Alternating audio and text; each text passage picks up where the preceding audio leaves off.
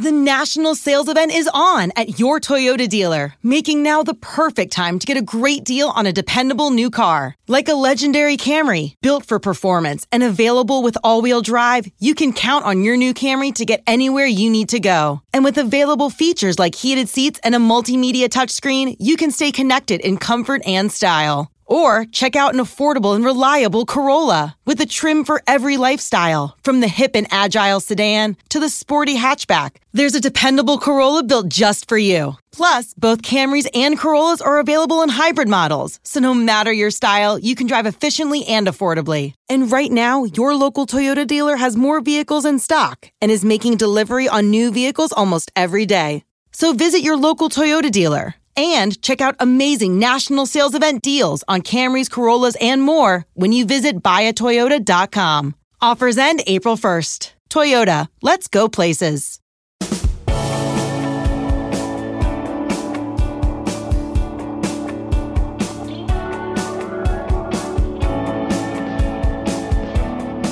And just like that, we're back. Another edition of the Late Kick Extra podcast, Thursday, August 12th, the year of our Lord, 2021. Just gross irresponsibility on my part. As you know, we've gotten into the 3 live show per week format now, or 3 a week. And when we do that, typically, again, a responsible adult would already have this podcast recorded the night before. Therefore, producer Jordan could wake up at 4 a.m. because he's a space alien largely, or a prison inmate, one or the other, and he could get it cut, he could get it out for you, ideally for your drive to work or maybe for you to listen to before lunch. But nope, here I am, strangled by procrastination, so I'm recording it at around lunchtime or brunch time, depending on what kind of lifestyle you're living out there. And we're going to get out as quick as possible. But my vow to you, my new week's resolution for this upcoming week is to have your Tuesday and Thursday mailbag pods delivered to you at a reasonable time that has AM behind it and not PM. So with that in mind, let's dive into the mailbag this morning. If you're new, and many of you are, judging by our numbers, thank you for checking out the Late Kick podcast. The Late Kick Extra is a 2 per week format where it's all mailbag. You can submit questions a few ways. Follow me on Twitter or Instagram at LateKickJosh, or you can email me, joshpate706 at gmail.com. That is not a bot account. That's really me that you're talking to. Imagine that.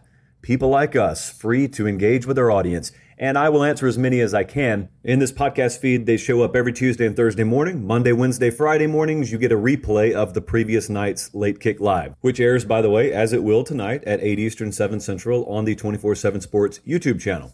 So now that we've explained the format, let's dive into the mailbag. We had such an overflow from Tuesday. We're just basically picking up where we left off, and I'm stalling as I scroll, which is kind of inexcusable because I could pause this at any point, but there we go. Okay, Jason kicks us off this morning. He said, with Texas and OU coming to the SEC and the thought of a 4-pod system in the conference, plus the SEC being criticized for not playing 9 conference games, what if the SEC made a playoff to determine the SEC champion? The winner of each of the 4 pods play one weekend, and then the winner plays the other to determine the champion.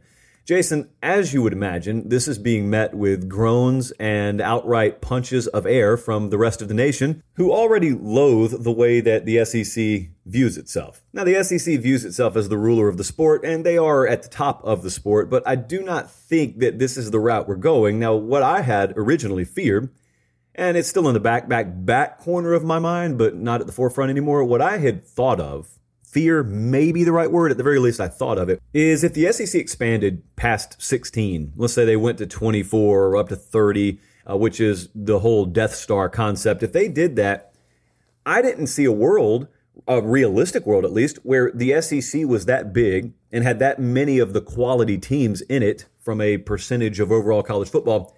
I did not see a world where the SEC could exist in that capacity, and then you still have the college football playoff, 12 teams, whatever you want it to be, and both be legitimate. Because to me, we were approaching a world, and again, and this is a hypothetical world where the SEC has expanded well past 16, so they swallowed up Florida State, and they swallowed up Clemson, and whoever else you had them swallowing up. Well, at that point, you're just adding so many of the big brands in college football that the college football playoff would largely be a repeat of the SEC championship race. And I don't know that I would really take it all that seriously. Think about how it could be even now. So, Jason, I'm kind of getting away from your question. I don't think the SEC is going to format a postseason like this. So let me address that. I've kind of dovetailed off into my own world, which often happens. But think about where we are now. The format we're going to have now with 16 teams in the SEC, once you add OU and Texas, let's say we stop there, hopefully, and don't expand beyond that. And eventually we get to this 12-team playoff that apparently we're still building towards. Well, 6 of those spots are going to be at large spots.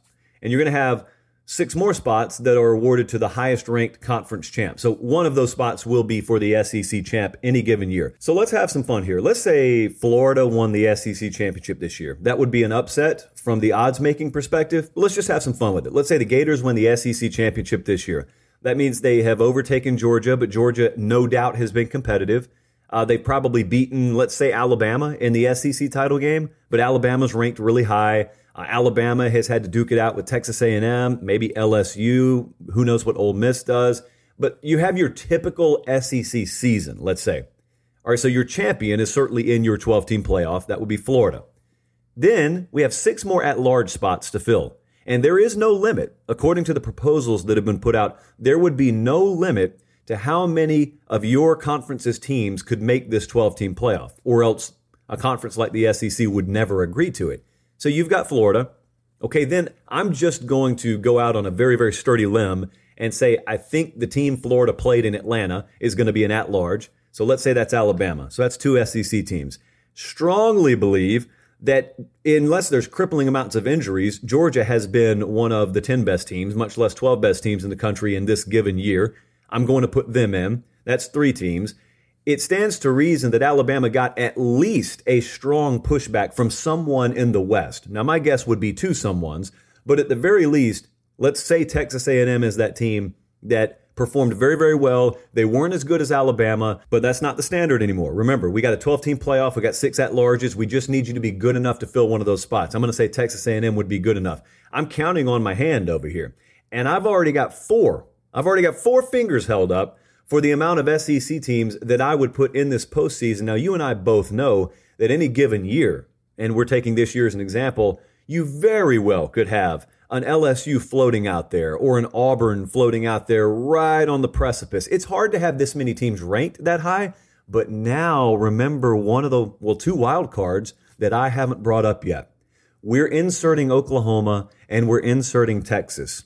And I'm going to just go out on, again, a very sturdy limb and guess that one of those 2 teams in this any given year scenario is going to be involved at a very high level in the whole conference championship race conversation, playoff race conversation. So I'm going to give it a 5 spot.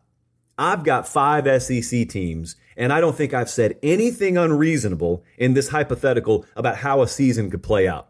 5 SEC teams. So here's what we've watched, Jason. And again, I think everyone has to decide for themselves how you feel about this. You know how I feel about it. And if you're new here, I don't like it. I grew up in the South. I might as well have SEC tattooed on my ankle. But I don't like this because I don't think it's great for college football. And I don't like the expanded playoff either. So I might as well walk around with a cane. A lot of you think I'm an 80-year-old man. No, I just appreciate tradition. And I think there are some things that are worth keeping the same. Change is not always a bad thing. Change is not always a good thing. Anyway, we're not going down that road again. It's a dirt road. It gets very dusty. And then everyone just coughs and no one can see anything. And it takes our podcast down a rabbit hole that we're not going down this morning. But anyway, think about the reset button here. Let's hit it. Okay, 5 SEC teams in what would not be a radical year. It is not radical at all to think 5 teams could, with the addition of OU and Texas, float around that top 12 conversation. What's the difference? What's really the difference? We watch those 5 teams, among others, battle for 4 months for the conference championship. And then the ones that don't win the championship, they dust themselves off. They get told, oh, wait, guys, good news. We expanded the playoff to 12. So now you, and you, the one wearing the conference crown, come with us. You're going to a playoff. And they say, okay, fine with us. And then they go play in a new tournament where inevitably some of the same teams are going to start bumping up against each other again. And we're going to end up with a field eventually that consists of a whole bunch of SEC teams that just finished playing each other for a conference championship or in a race for a conference championship, meeting again for just a different trophy. So right now, the national championship means something totally different than a conference championship crown. There is certainly room for both conceptually in the sporting world and the world of college football. Even I don't deny that. It's not like I am an anti-playoff guy. I'm an playoff mattering more than the regular season guy. But what kind of world could that potentially turn into, Jason? And so what I'm saying is, I don't think the SEC has to structure their pod system or whatnot with a kind of SEC playoff.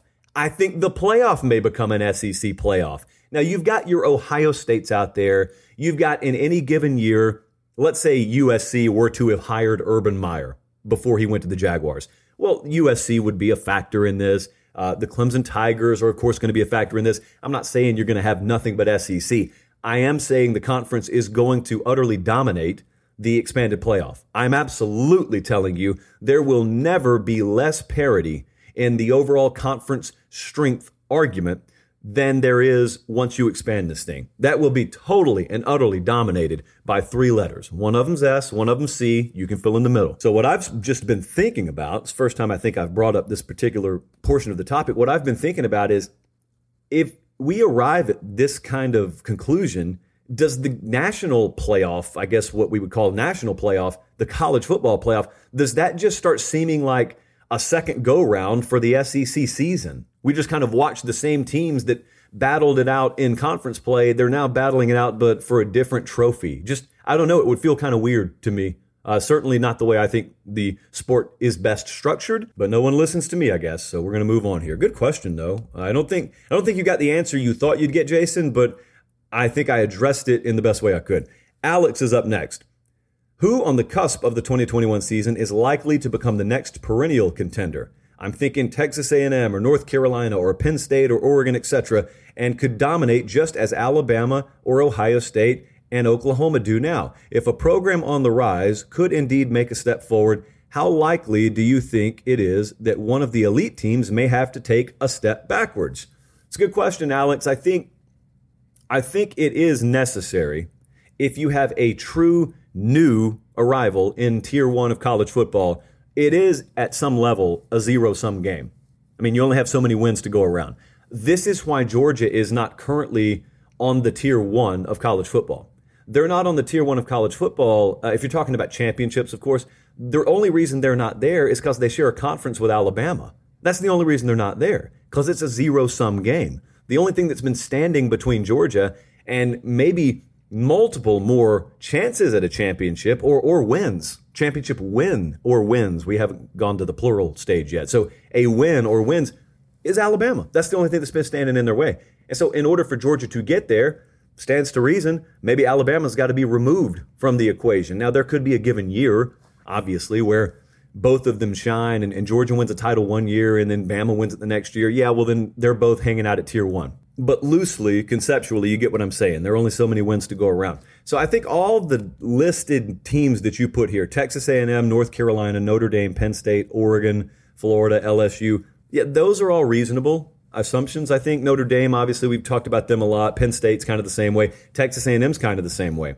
Everyone's waiting for them to increase their production level at quarterback. And there has to be someone that you're genuinely scared to face at that position. And none of those programs have had that yet. And I don't think those programs have that this year. Would love to be wrong about one or multiple, but I don't know that Jack Cohn or Sean Clifford or even Haynes King, I don't know that anyone is trembling in their boots to see that team on the schedule. Now, you may think to yourself, Penn State's going to be a really hard team to beat. You're right. Ditto for A&M, ditto for Notre Dame. But I don't think you say, I don't know how we're going to stop that quarterback they have. It's just overall roster and athleticism and just high level of program play that would intimidate you right now. Now, the fun part of that is it's a two-tiered question. Obviously, if one rises, then maybe you have to have one fall. So if Texas A&M were to be that team, well, if Texas A&M became that team this year, it inevitably requires that they have beaten Alabama en route to a championship. And if they've beaten Alabama, well, that's the biggest news of the college football season. Someone overtook Alabama. And then you have to ask yourself, well, is this a one-year thing? They're asking that in the SEC East at a division level right now. Is Florida over Georgia a one-year thing and order will be restored in 2021? Or is it the beginning of something a lot bigger? What if North Carolina were to beat Clemson in the ACC championship game? Is it a one-year thing or is it the beginning of something a whole lot bigger? Iowa State over Oklahoma in the Big 12. Ditto. You can ask this question in multiple conferences this year. What if Wisconsin, team I'm very high on, was to beat Ohio State? What if Ohio State were to lose one game in the regular season and then get beat by Wisconsin, and Wisconsin goes to the playoff and Ohio State's not even in it? And so preseason at the outset, people like me are talking about Ryan Day as being right near the top of my coaching power ratings, and he has one of easily the most talented overall rosters assembled in college football, and he's got 3 or 4 quarterbacks that would be the envy of 95% of the sport, and they don't even make the playoff. Well, that would be a huge topic to follow. Nick Saban and Alabama being taken down, Dabo and Clemson being taken down, those would be huge topics to follow. And I don't think, certainly all of them happening is out of the realm of possibility.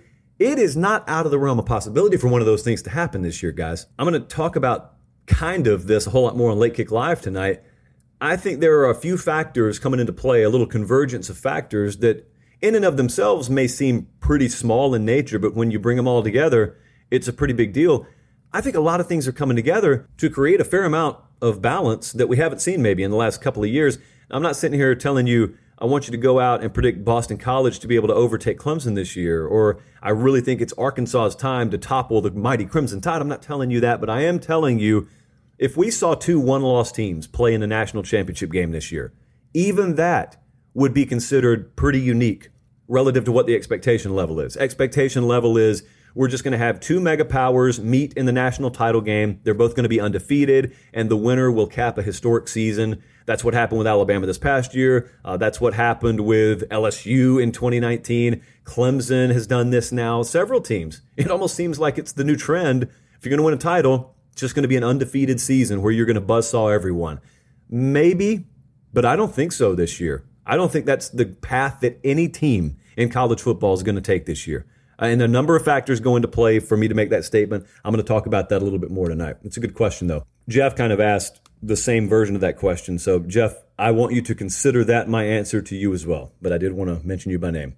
Cuppy hit me up the other day, and I told him I was going to answer this on Tuesday, and then I promptly forgot it, and he was none too pleased, so we got to hit it now. Was 2014 TCU the biggest playoff snub we've ever seen? Well, you're not going to like my answer on this. I don't believe a team's ever been snubbed from the playoff.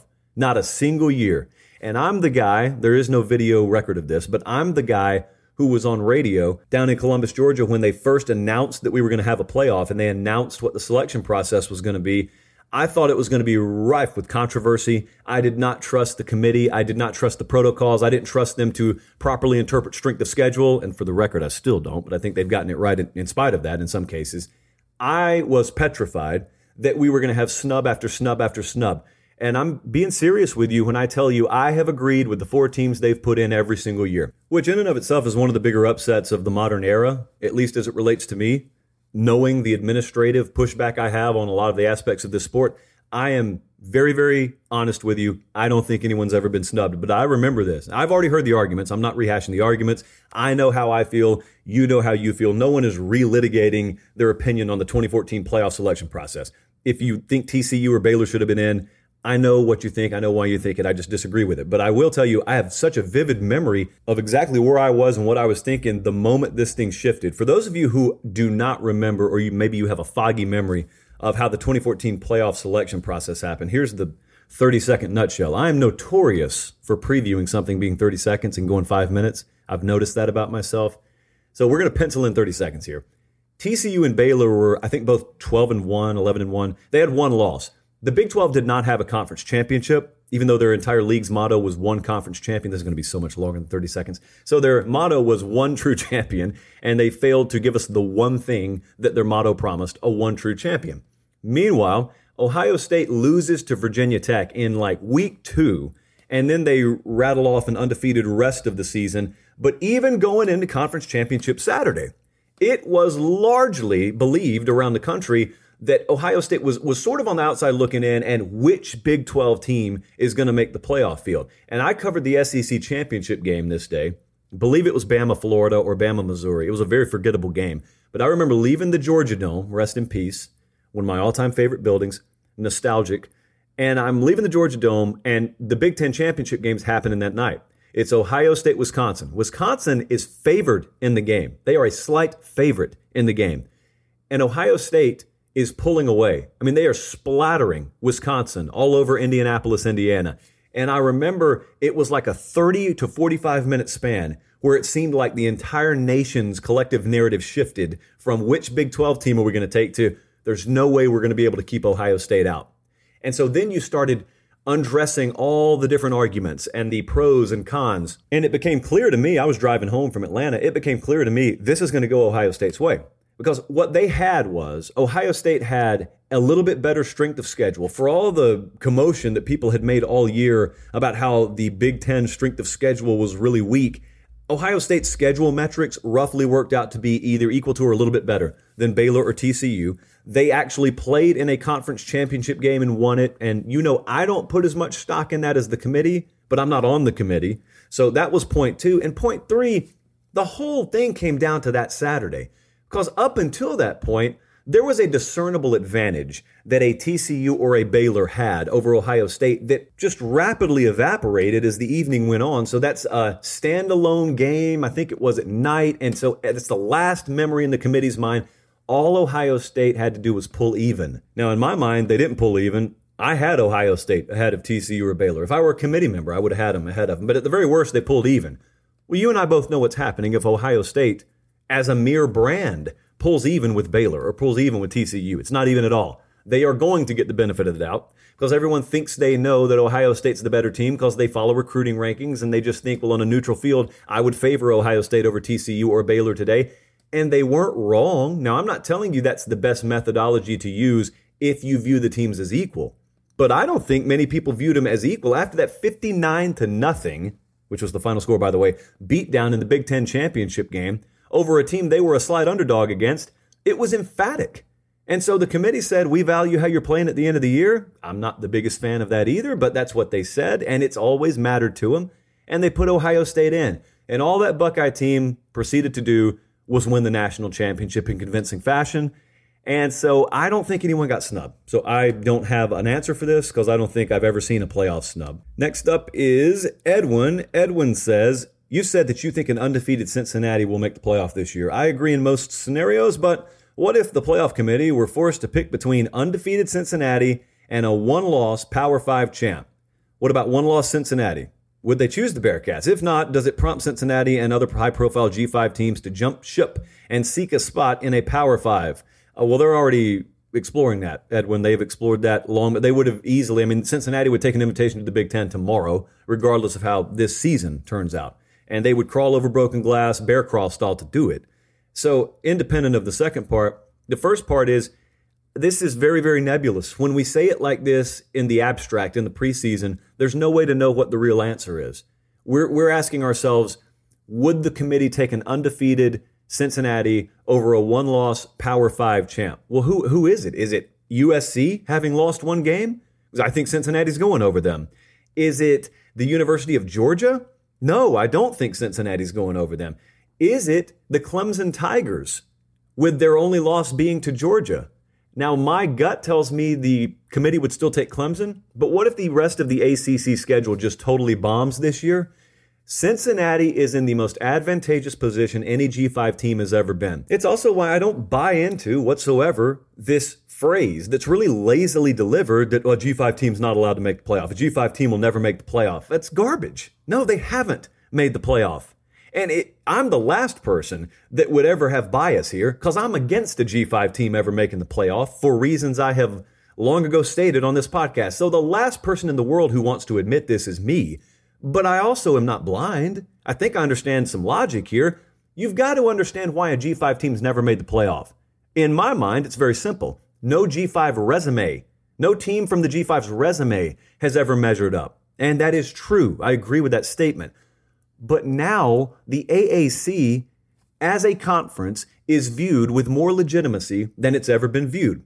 So if Cincinnati goes undefeated, first off, they've gone undefeated against a conference schedule that we now view, many of us at least, as being on par with the lower levels of the Power 5. I agree with that. And then secondly, and this is more important, if Cincinnati goes undefeated, that means you've watched them go to Indiana and win, top 20 team, and you've watched them go to Notre Dame and win, top 10 caliber team. If they do both of those things and they're undefeated, including a conference championship win, in what is widely perceived to be not only the best G5 conference, but one that's very comparable with the lower levels of the Power 5, You've never had a resume like that. Oh, and by the way, this team will be starting the season inside most people's top 10, top 15. So in your mind as a committee member, they're not coming out of nowhere. They're not trying to prove themselves from off into the abyss. They're already at the forefront of the conversation. These things I'm telling you, it's called context. And the context matters here. That's why no G5 team has ever made the playoff. Doesn't necessarily equal no G5 team will never make the playoff. All right, I need to fan myself. I hit pause. I got to admit, I hit pause, got a little worked up. G5 conversations normally don't do that to me, but I got a little worked up. We got another question here, and it's probably going to get me worked up again for reasons that I will state right after the ad break, so stay with me.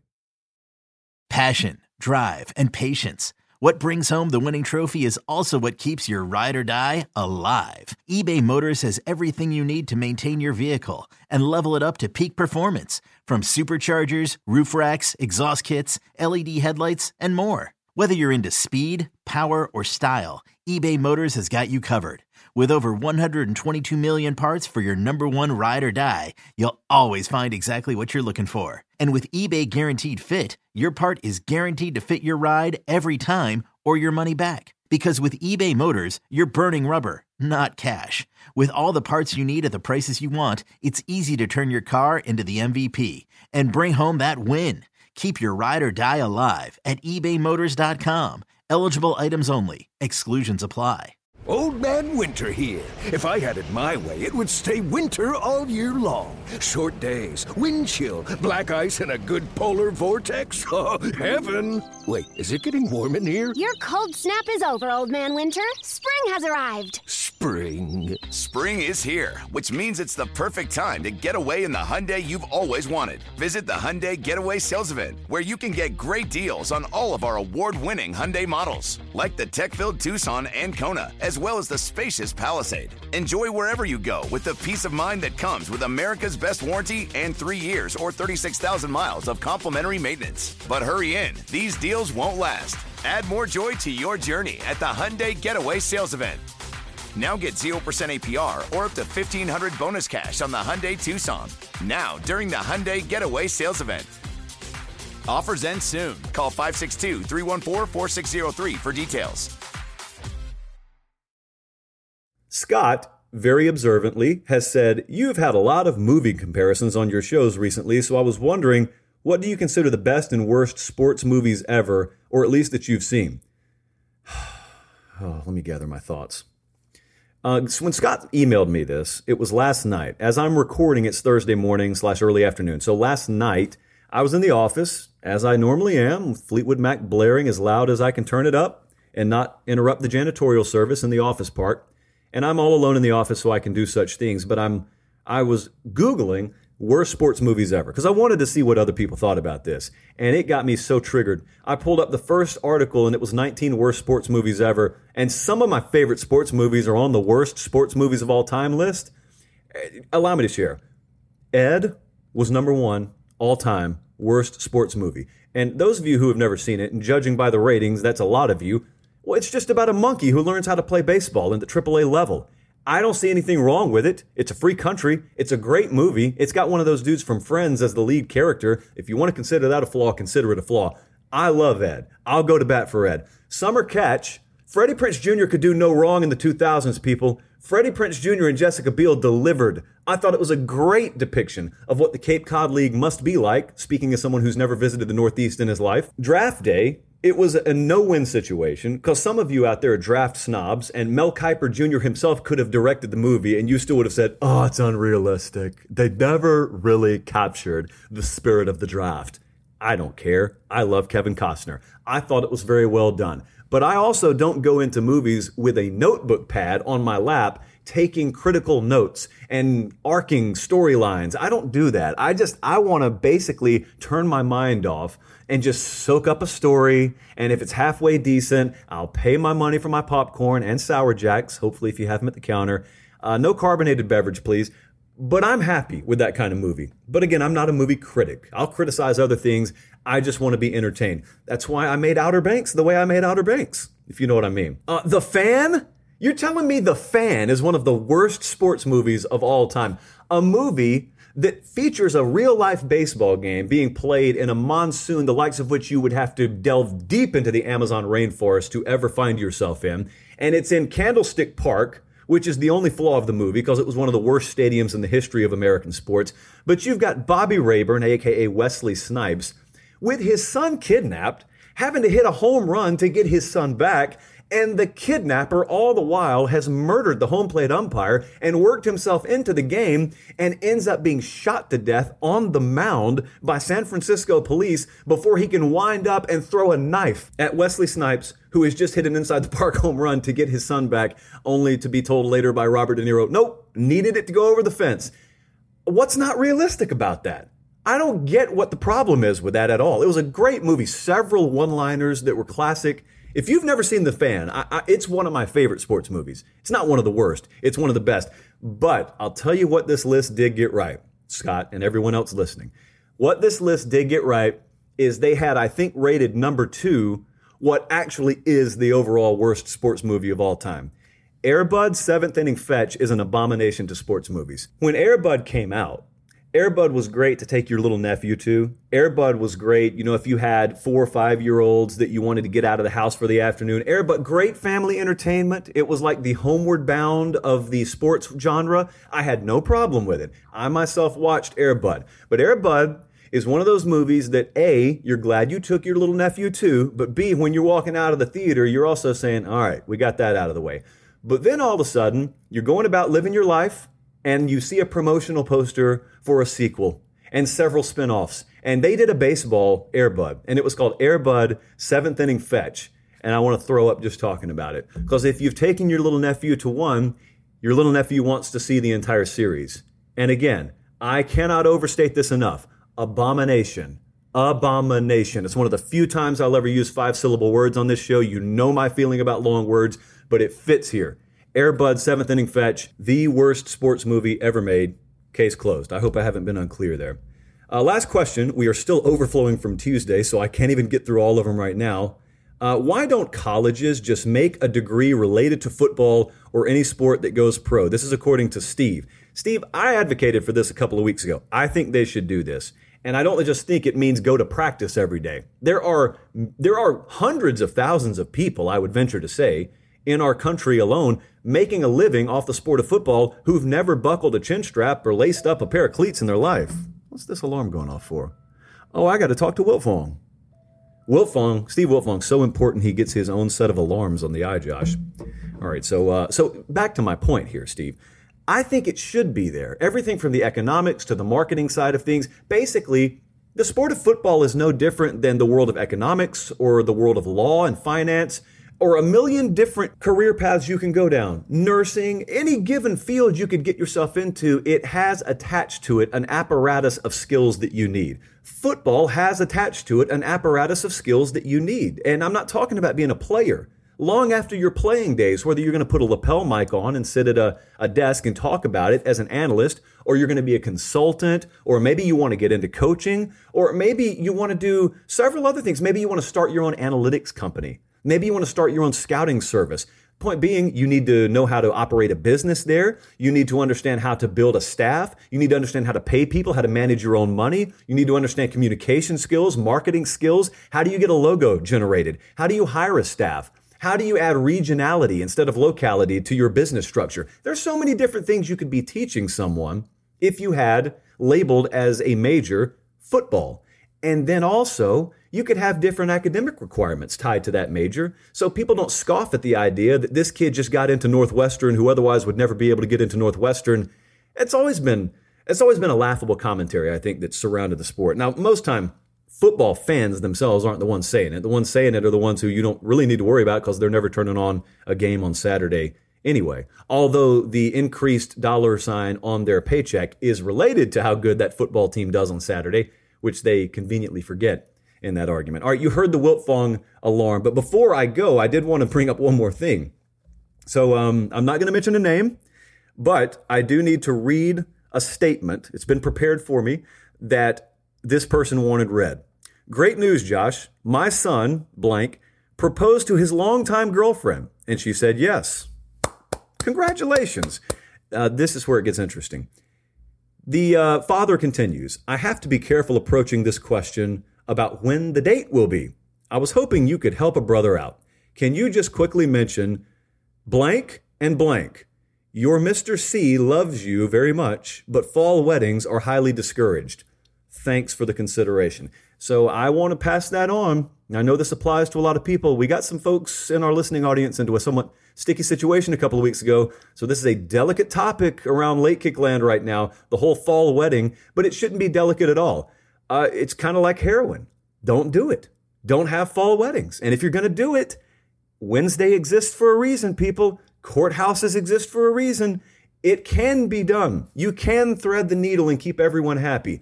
But I got an inordinate amount of feedback from you guys that said, oh, I've had a fall wedding, but I figured out the secret. You just have to schedule it during Georgia's bye week or Kentucky's bye week. Well, first off, all your friends are not fans of the same team you're a fan of. And secondly, this is the most overlooked aspect.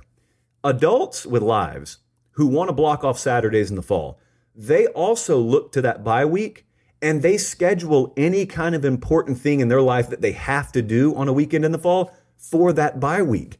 Either that or that is the literal only day that they're going to get to just be a recluse and lock themselves in a basement for 11 hours and not be bothered by the outside world. Don't take that from them. And don't take college football games from them. It's 12 days a year, guys. I ran the numbers. I had our stats and info department work for me. And even if we factor in for holidays, there are like 340 or 345 other days you can choose from, including several Saturdays that aren't in the fall. So be a good sport, be a good friend, be a good son, be a good daughter, just be a good American. This should be in the Pledge of Allegiance. And when I'm elected college football commissioner, that's one of the first things that I'm going to push for. All right, we got to get out of here. Thank you so much for listening. Make sure you're following me on Twitter and Instagram at LateKickJosh. I've seen a pretty big explosion on those platforms this week, and I'm going to assume it's you guys. So keep it coming. Thank you so much for that. I got to get this to producer Jordan ASAP. In the meantime, I'll see you tonight on Late Kick Live. Until then, have a great rest of your day, and God bless.